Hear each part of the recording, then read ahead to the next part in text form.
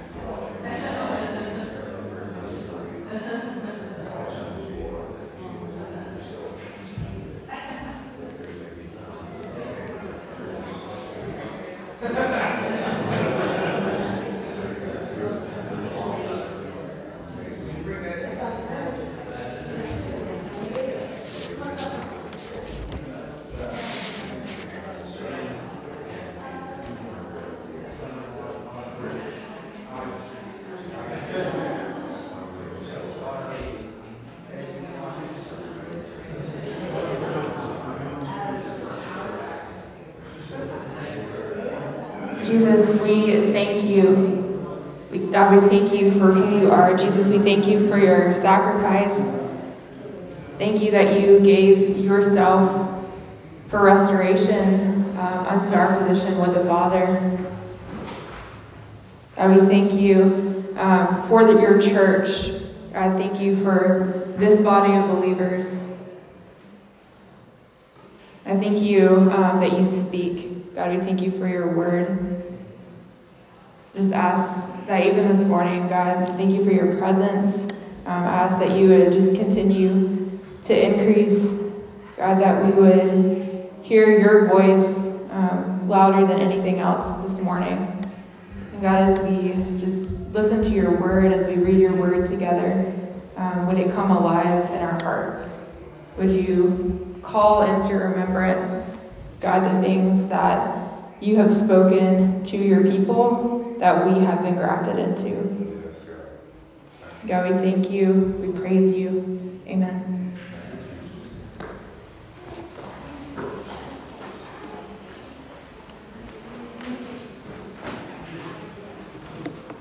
All right, so we're going to start out this morning in Exodus 19, verses 9 through 25. And I've actually got a good chunk of scripture here at the beginning that I want to read to you guys, so feel free to follow along or just listen. So again, Exodus 19, 9 through 25. It says, "The Lord said to Moses, I am going to come to you in a dense cloud, so that the people will hear me speaking with you, and will always put their trust in you." Then Moses told the Lord what the people had said. And the Lord said to Moses, "Go to the people and consecrate them today and tomorrow. Have them wash their clothes and be ready by the third day, because on that day the Lord will come down on Mount Sinai in the sight of all the people. Put limits for the people around the mountain and tell them, 'Be careful that you do not approach the mountain or touch the foot of it. Whoever touches the mountain is to be put to death. They are to be stoned or shot with arrows. Not a hand is to be laid on them. No person or animal shall be permitted to live. Only when the ram's horn sounds a long blast may they approach the mountain." After Moses had gone down the mountain to the people, he consecrated them, and they washed their clothes. Then he said to the people, "Prepare yourselves for the third day. Abstain from sexual relations." On the morning of the third day, there was thunder and lightning, with a thick cloud over the mountain, and a very loud trumpet blast. Everyone in the camp trembled. Then Moses led the people out of the camp to meet with God, and they stood at the foot of the mountain. Mount Sinai was covered with smoke because the Lord descended on it in fire. The smoke billowed up from it like smoke from a furnace, and the whole mountain trembled violently. As the sounds of the trumpet grew louder and louder, Moses spoke, and the voice of God answered him. The Lord descended to the top of Mount Sinai and called Moses to the top of the mountain. So Moses went up, and the Lord said to him, "Go down and warn the people, so they do not force their way through to see the Lord, and many of them perish. Even the priests who approach the Lord must consecrate themselves, or the Lord will break out against them." Moses said to the Lord, "The people cannot come up Mount Sinai, because you yourself warned us. Put limits around the mountain and set it apart as holy." The Lord replied, "Go down and bring Aaron up with you, but the priests and the people must not force their way through to come up to the Lord, or he will break out against them." So Moses went down to the people and told them. And so then we look on down to chapter 20. The Lord is speaking, and we get to verse 18. And it says, "When the people saw the thunder and lightning, and heard the trumpet, and saw the mountain in smoke, they trembled with fear. They stayed at a distance and said to Moses, 'Speak to us yourself, and we will listen. But do not have God speak to us, or we will die.' Moses said to the people, 'Do not be afraid. God has come to test you so that the fear of God will be with you to keep you from sinning." The people remained at a distance while Moses approached the thick darkness where God was. So we're going to pick back up in chapter 34 in just a second, but between these two passages, we know that the Lord gives instructions for the tabernacle.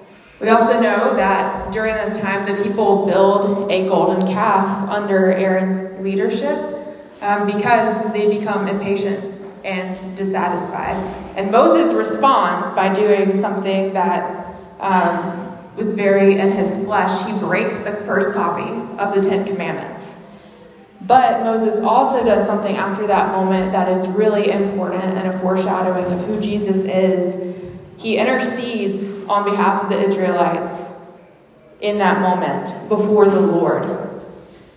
And there's so much goodness like in between these chapters, especially the conversation that Moses has with the Lord in chapter 33. But we just don't have time to dive into that today. So after the Lord gives Moses permission to see his back, we go over to Exodus 34, 1 through 10, and then 29 through 35. So Exodus 34, 1 through 10 says, "The Lord said to Moses, 'Chisel out 2 stone tablets like the first one, and I will write on them the words that were on the first tablets, which you broke. Be ready in the morning, and then come up on Mount Sinai. Present yourself to me there on top of the mountain. No one is to come with you or be seen anywhere on the mountain. Not even the flocks and herds may graze in front of the mountain.' So Moses chiseled out 2 stone tablets like the first one and went up to Mount Sinai early in the morning, as the Lord had commanded him. And he carried the 2 stone tablets in his hands. Then the Lord came down in the cloud and stood there with him and proclaimed his name, the Lord. And he passed in front of Moses, proclaiming, 'The Lord is compassionate and gracious God, slow to anger, abounding in love and faithfulness, maintaining love to thousands, and forgiving wickedness, rebellion, and sin. Yet he does not leave the guilty unpunished. He punishes the children and their children for the sin of their parents to the 3rd and 4th generation.' Moses bowed to the ground at once and worshipped. 'Lord,' he said, 'if I have found favor in your eyes, then let the Lord go with us. Although this is a stiff-necked people, forgive our wickedness and our sin, and take us as your inheritance.' Then the Lord said, 'I am making covenant with you. Before all your people I will do wonders never before done in any nation in all the world. The people you live among will see how awesome is the work that I, the Lord, will do for you.'" And then we go down to verse 29 and we see what happens when Moses comes back to the Israelites. When he comes down from Mount Sinai with the 2 tablets of the covenant law in his hands, he was not aware that his face was radiant because he had spoken with the Lord. When Aaron and all the Israelites saw Moses, his face was radiant, and they were afraid to come near him. But Moses called to them. So Aaron and all the leaders of the community came back to him, and he spoke to them. Afterward, all the Israelites came near him, and he gave them all the commands that the Lord had given him on Mount Sinai. And then after he finishes speaking to them, he puts a veil over his face when he interacts with the people, and only removes it when he is interacting with the Lord. So, I know that was a lot of scripture, but it's all just so good. A couple months ago, I was watching a documentary on Netflix called 14 Peaks. Has anyone seen that by chance? 14 Peaks, yeah? A couple people?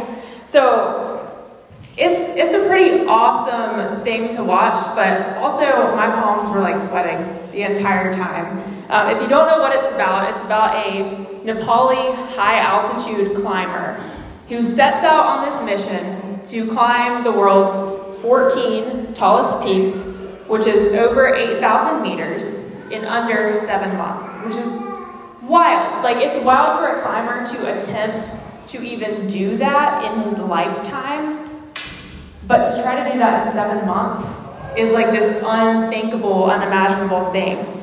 This includes peaks like Everest, which alone is like 5.5 miles high, and K2. And so this guy, Nims, has all these like inspirational quotes throughout the movie, right? Like you're just listening to him talk and you're like, what is going on, like in your mind? But the one that stuck with me the most is he said this. He said, the biggest strength I have is I have no fear. And people can say that, but then you watch this man live out that. He had no fear. And in the passage that we just looked at Mount Sinai, where the Old Covenant was taking place, the Mosaic Covenant, was a place of fear and trembling, right? We read several times in these passages, we heard the word afraid, fear. There's all this language used where we just recognize that the people were trembling at the presence of God. And I don't think the Israelites would have been quoting Nims in this moment, right? They wouldn't have been saying, this is a place of no fear. But quite the opposite. Moses feared for himself and the Israelites because he knew that the Lord's anger was enough to destroy them in a moment. He knew the people had rebelled against the Lord and made a decision to worship something other than the Lord and something of the world. And there are serious repercussions to breaking the covenant.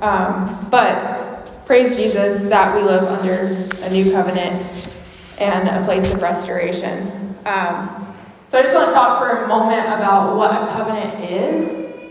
And a covenant is a solemn agreement between two different parties, right? So the most common form of covenant that we have today is a marriage covenant. It's an agreement between two parties. There are plenty of examples of covenants in the Old Testament. We have the Adamic covenant between God and Adam. We have the Mosaic covenant, which we just looked at. We have the Davidic covenant. But we have the covenant of redemption, which is at play during this entire time. So this is the covenant made between God, the Father, the Son, and the Holy Spirit before time even began. So there are a lot of covenants throughout the Bible, and I'm just going to be using that word a lot, so I wanted to set some precedent for what it is. I also want to just address quickly that the spirit of the fear of the Lord, which is an important place of reverence, that comes from an understanding of the holiness of the Lord, is such a huge concept, but it's not what we're talking about here when we're talking about the fear that the Israelites experienced in these passages. The spirit of the fear of the Lord is a good fear. This here is a fear of not wanting to come close, not wanting to draw near. That's something completely different. So, because of the new covenant, we have a new way of interacting with God, right? The presence of a holy God requires holiness, right? Like, there has to be holiness for the Lord to rest upon something. And it requires a perfect keeping of the law. Like, I don't want to ask us to raise our hands, but I know all of us would. Like, how many of us are not perfect? All of us, right? Right? So none of us could fill that role. None of us could be that perfect person who is holy and set apart without Jesus. So Jesus is our intercessor. He is our high priest. So if the old covenant was a mountain of fear, then the new covenant is a mountain of joy. And our main passage for today that I want us to look at is Hebrews 12, 18 through 29. So if you guys want to turn there with me, and I'm going to read this for us. So again, that's Hebrews 12, 18 through 29. It says, "You have not come to a mountain that can be touched and that is burning with fire, to darkness, gloom, and storm, to a trumpet blast, or to such a voice speaking words that those who heard it begged that no further word be spoken to them, because they could not bear what was commanded. If even an animal touches the mountain, it must be stoned to death. The sight was so terrifying that Moses said, "I am trembling with fear." But you have come to Mount Zion, to the city of the living God, the heavenly Jerusalem. You have come to thousands upon thousands of angels in joyful assembly, to the church of the firstborn, whose names are written in heaven. You have come to God, the judge of all, to the spirits of the righteous made perfect, to Jesus, the mediator of a new covenant, and to the sprinkled blood that speaks a better word than the blood of Abel. See to it that you do not refuse him who speaks. If they did not escape when they refused him who warned them on earth, how much less will we if we turn away from him who warns us from heaven? At that time, his voice shook the earth, but now he has promised, "Once more I will shake not only the earth, but also the heavens." The words "once more" indicate the removing of what can be shaken, that is, created things, so that what cannot be shaken may remain. Therefore, since we are receiving a kingdom that cannot be shaken, let us be thankful and so worship God acceptably with reverence and awe, for our God is a consuming fire. Wow, that's kind of a difference from what we just read in Exodus, right? And he gives, the author of Hebrews, who is believed to potentially be Paul, he gives us this extreme contrast from what we just read in Exodus to what we've been promised that we get to live under. And I want to hone in on verses 22 through 24, because these are things that if we truly get, it doesn't matter what is going on in the world. Like, it doesn't matter what our past looks like. It doesn't matter just like what we're having to endure in a moment. But if we get these things and we understand what Jesus purchased for us on the cross. So we're going to focus a little bit on these "you have come" statements. Thanks for switching on. So "you have come" is a very interesting phrase. It's whenever I see a phrase in the Bible that's a little bit different tense-wise from what's surrounding it, I kind of pay attention. Because "you have come" is a phrase that implies not "one day you will come," not "someday you'll come to this place," not "here's like a 10-step program on how to get to this place," but it's "you have come." So it's saying we're standing there right now. We've already been given access to this place. So living from this place of accepting what Jesus has done for us on the cross doesn't mean that we live in ignorance, right? But it does mean that we live with a new perspective. So we live with a heavenly view, and we get to live our lives in a way that's only possible because of the blood of the Lamb. So the phrase "you have come" demonstrates the approachability of the Father in the new covenant. And it's our position before the Lord now.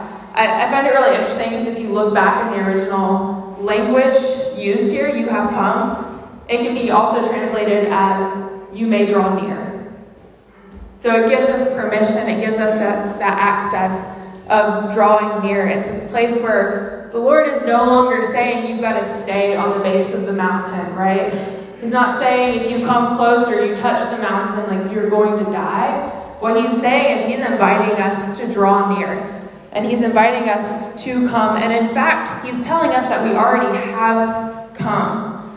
So before we get into just the details of what we have come to, I want to just clarify something right here. Where when Jesus died on the cross for us, that was a moment where salvation took place. Salvation was made available to people on the earth. And that's finished. That's a finished work, right? But then we have God's plan of redemption, which I was talking about a little bit earlier, this covenant of redemption. And that is an ongoing thing. Like, we haven't seen the fullness. We haven't seen the new heaven. We haven't seen the new earth. So that plan of redemption is still being unfolded. Right? So Jesus came and he made salvation final. But then we have this plan of redemption that is still being unfolded. So when we look at these "you have come" statements, it's almost saying like, yes now, but not yet. So you have come to this place, but there's more, right? That we're not fully living in. But I think when we grow in understanding of what he has accomplished, that salvation piece, we also grow in understanding of what he's going to do. So I just want us to keep that kind of in the back of our minds as we go through these things that we have come to, and just recognize that we have come, but there's more. We're in a now, but not yet. So the first one, he says, but you have come to the city of the living God, the heavenly Jerusalem. So here, the author is talking about the bridal city that's talked about in Revelation. I'm not going to go too deep into this because this could be like a whole teaching on the New Jerusalem by itself. But if you want to just read more about it, you can read Revelation 21 to learn more about the New Jerusalem. So you have come, number 2, to thousands upon thousands of angels in joyful assembly. So Charles Spurgeon says, some of those bright beings are called seraphim, or burning ones, for they come and go like flames of fire. It must have been terrible to look to Sinai and see it casting forth its flames. But it is with delight that we look towards the angels who excel in strength and spend that strength in the service of the Lord and his people. These are a wall of fire round about us. And it's often believed that the angelic is introduced here because they are the usual accompaniment of God's glory and ministers of his will. Hebrews 1:14 says, are not angels ministering spirits sent to serve those who will inherit salvation? But this particular usage of words reminds me of Revelation 5:11 through 14, that says, then I looked and heard the voice of many angels, numbering thousands upon thousands, and 10,000 times 10,000. They encircled the throne and the living creatures and the elders. In a loud voice they were saying, worthy is the Lamb who was slain, to receive power and wealth and wisdom and strength and honor and glory and praise.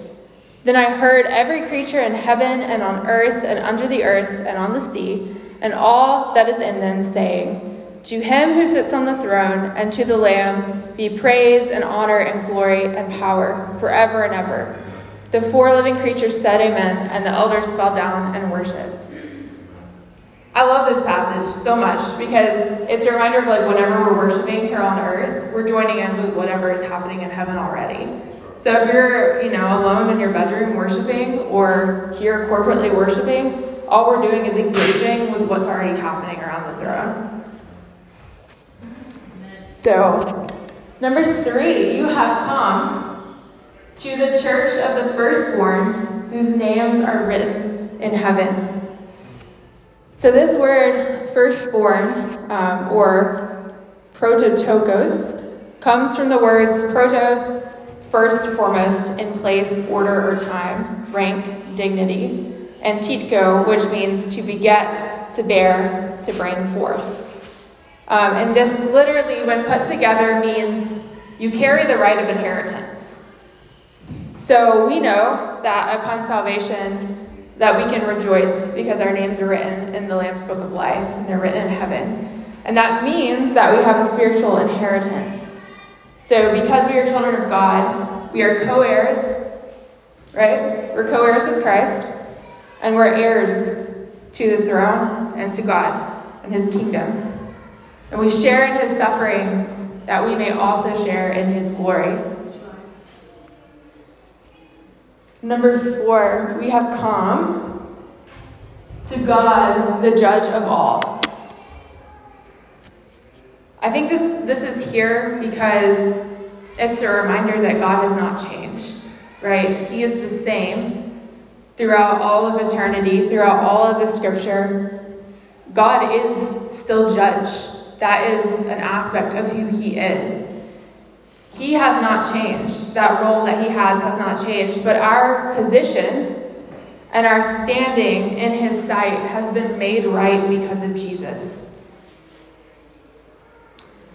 So something else we have come is to the spirits of the righteous made perfect. This to me is an interesting phrasing, to the spirits of the righteous made perfect. And there's also, this is a whole other thing that could be a separate teaching, but I do just want to quote Hebrews 10:14 that says, "By one sacrifice, Jesus made perfect forever those who are being made holy." And this is a reference to that. And we've got, you have come, number 6, to Jesus, the mediator of a new covenant. So the definition of a mediator is someone who literally goes between. So it's a person who attempts to make people involved in a conflict come to an agreement, right? So Moses was that mediator in the old covenant, and Jesus is the mediator in the new covenant.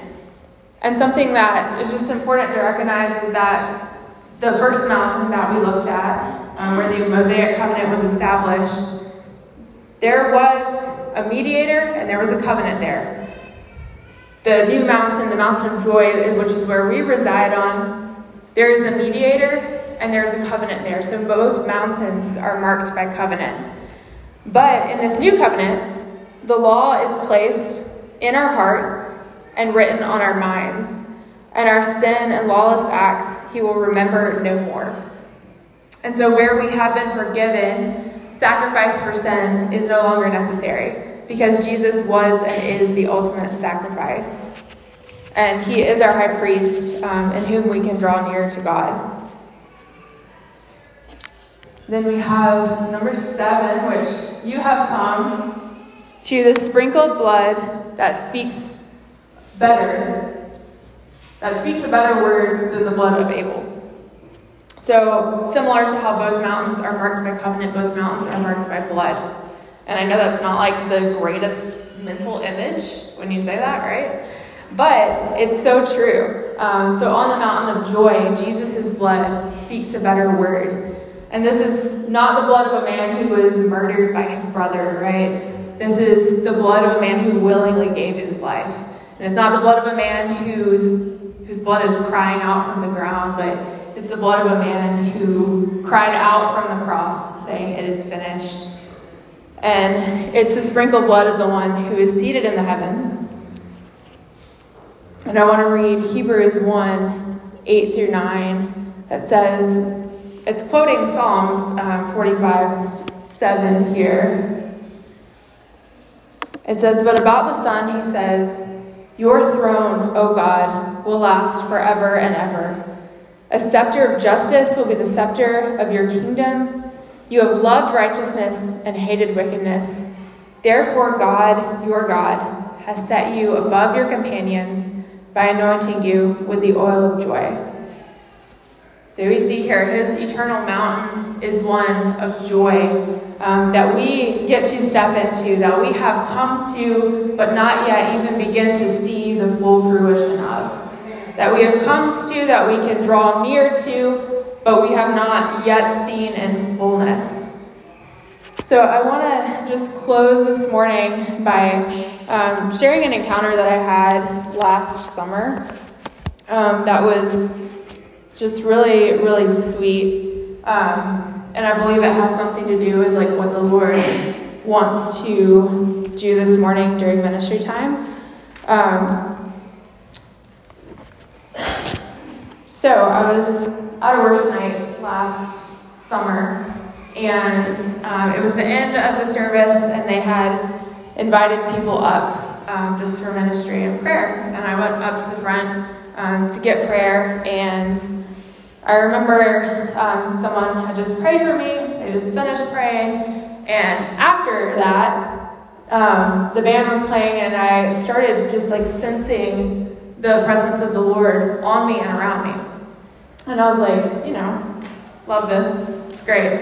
And then about 2 seconds later, like it was like weighty glory to the point where I like couldn't stand. And it wasn't like everybody was like falling down around me. So no one was like there to catch me.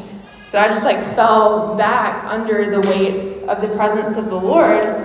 And I've had this happen a couple times in life, but it's not a normal occurrence for me. But when this happened, I started seeing things that the Lord wanted to show me, and kind of everything else in the room just wasn't relevant. I didn't pay attention to what was happening. And I saw an image of the earth. And have you all seen pictures from the International Space Station where it's kind of zoomed out and you just see the earth there, round globe? And so that's what I saw. And I saw kind of everything on it was just fuzzy and kind of melted almost. And then I saw this bamboo rod placed over the top of the earth. And then the best I can describe it was this white sheet was draped over the rod and over the earth.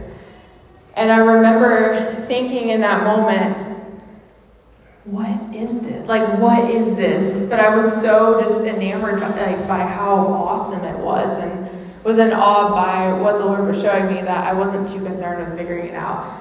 So after the worship night, they had pizza available, and I was still on the ground, and when I came to and look around me, everyone is eating pizza. So there I am, just laying there looking around oh, great. So I'm thinking, all right, time for me to get up.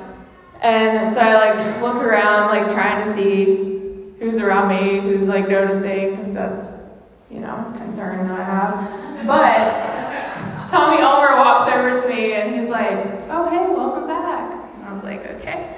And he grabs me to try to pick me up. And he was you felt 10,000 pounds. He could not get me off the ground. 3 more people came over to try to help pick me up. Still couldn't get me off the ground. They're sorry, you're just going to have to stay there. And so about 30 minutes later, finally, I started not so much feeling the weight of God's glory, and people were able to help me up. But I share that to say the thing that I believe the Lord showed me in that was, so I saw the earth zoomed out, and I believe that's just seeing from his perspective. And the rod, the bamboo rod that I saw go over, I believe was the Lord's rod. And in Psalm 23, it says, your rod and your staff, they comfort me. And so shepherds use rods and staffs all the time. Whenever I'm out on the sheep farms, they have rods and they have staffs. Staffs are mostly for pulling in and for rescuing if the babies kind of go off. And rods you use for protection, or you use in kind of a counting or herding scenario. So rods are very much the protection and the countenance of the Lord over the earth.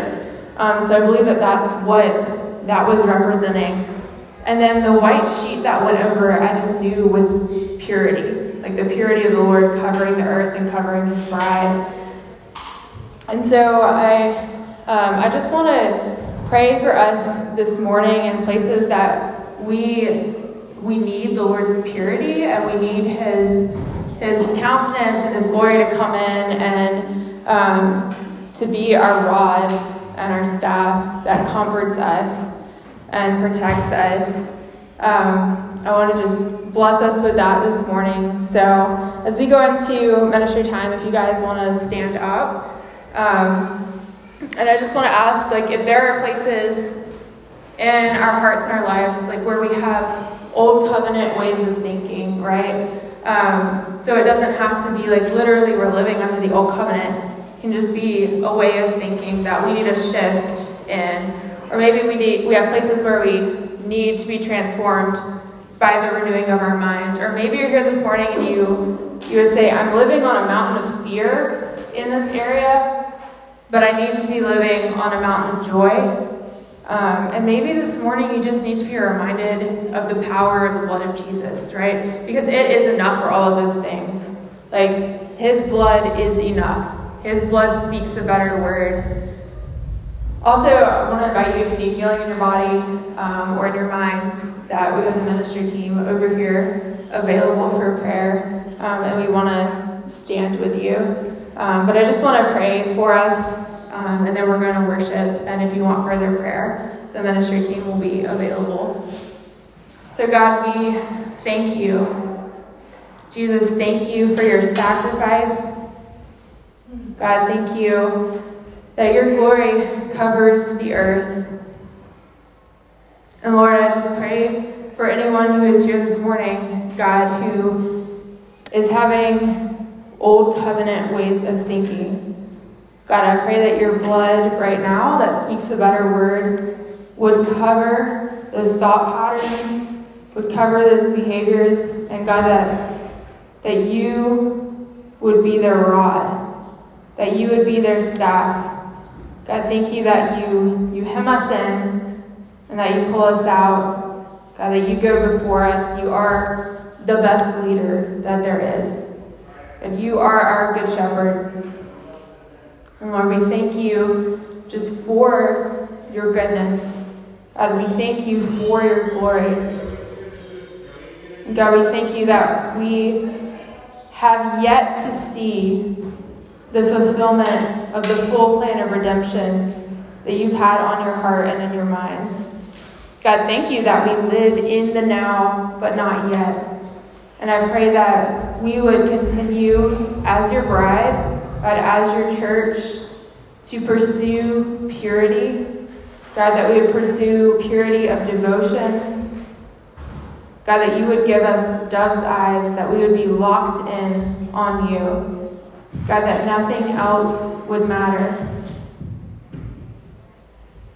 God, teach us how to continue on the path of righteousness for your name's sake. And Jesus, we love you. I also just want to pray for anyone who is having a hard time hearing your voice right now. Lord, I pray that you would come and that you would speak even during this time. God, for those right now who are seeking direction or even just sensing shifting in their family, Lord, I pray that you would draw near to them right now. I thank you that you're a God of clarity and not confusion. So, Lord, I just pray that your voice would be loud and evident right now. God, thank you for what you're doing in this body. Thank you for what you're doing in your church at large. God, give us your perspective. God, take us up, catch us up in who you are. Let us live on that mountain of joy, God, seated in Jesus. Thank you that we are seated in heavenly places in Christ. And I pray that we would see from your perspective, God. We love you. We praise you.